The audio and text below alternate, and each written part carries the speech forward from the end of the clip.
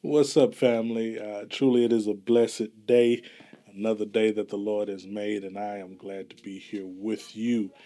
Listen, this is another opportunity for us to open up God's Word, and I want to look at Isaiah chapter 40 and verse 31 here with you, because I believe that the Lord has something to say from that verse, and I think it'll encourage your heart here.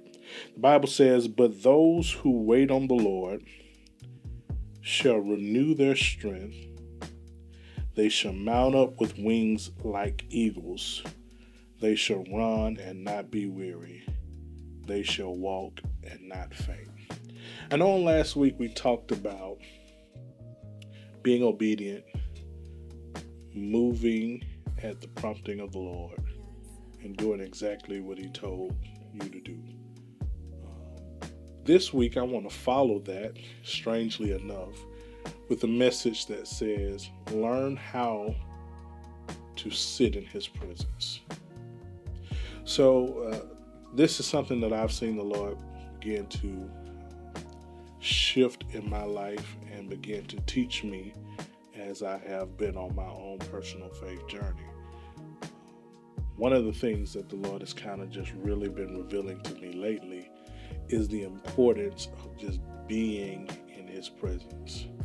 Not necessarily trying to fill the space with words, not trying to be someone who has it all right and figured out, but simply someone who loves being in His presence. And also being okay with the silence. I think in our world we have so many distractions. There are so many things that can deter us from the purpose that we should be focused on. And yet God invites us to that secret place, to dwell in His presence, to commune with Him, and to receive what we need from Him. And it's not so much as if our words are so important in those moments, but the relationship and the fellowship. I can think about Genesis chapter 3 and how Adam and Eve had the privilege of having the space and the frequency to dwell with God as His voice walked through the garden. They were able to commune with Him at a level of intimacy that that is unparalleled. And God is calling us to that place. God is calling us to the place where we can sit with Him, we can be in His presence, and be comfortable there. And what I mean when I say comfortable there is not so fixed on doing, but simply being. Being who He's called you to be. Accepting what He said about you. Loving Him enough that you consider His thoughts, His will, His heart concerning matters. Being able to hear and receive from Him. Being able to glean insight, wisdom, and direction. Being able to download instructions. Being able to feel comfortable in the unknown, in the wait. And this is something that I'm not professing to be a master of. I haven't developed and crafted the best technique at this. I simply know that when I'm with Jesus, when I'm in His presence, everything else loses its value, loses its weight, and it becomes about me and Him. When I can simply say, Jesus, I love you. Thank you for your mercifulness. Thank you for how you have sacrificed the greatest gift for me. You've given of yourself. You've given your life. You've done so much for me, and I am grateful for who you are and what you've accomplished on Calvary's cross. when I can just simply say, I am in need of you. There's nothing more that I desire than you. And how I can express that His grace, His loving kindness, His mercy is what has redeemed my soul. And as I meditate on that and reflect on that, my joy is built up. The strength I need to face whatever it is that I'm facing is restored.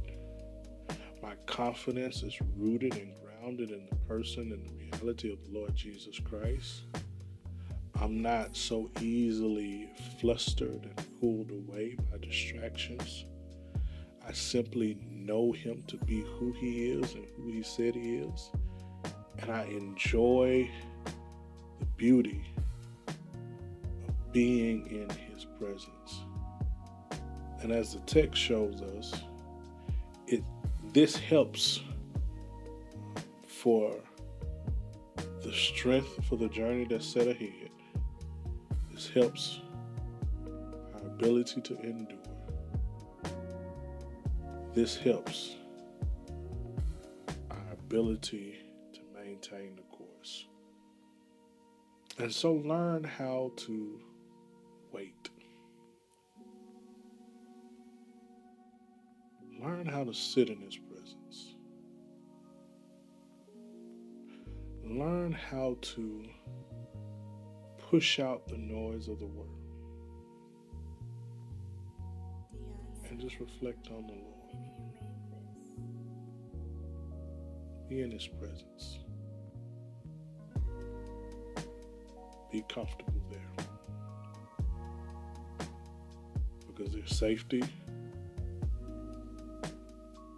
there's certainty, there's grace, there's peace, there's love, there's everything that even as I'm sitting here speaking with you now, I feel the presence of the Lord. And sometimes you just have to settle into that and let Him give what you need. The world will give you its agenda. The world will consume your attention with its desires. But the Lord Jesus invites you to sit with Him. So it's my encouragement that you learn how to dwell in His presence. Well, until next time, go in peace, family.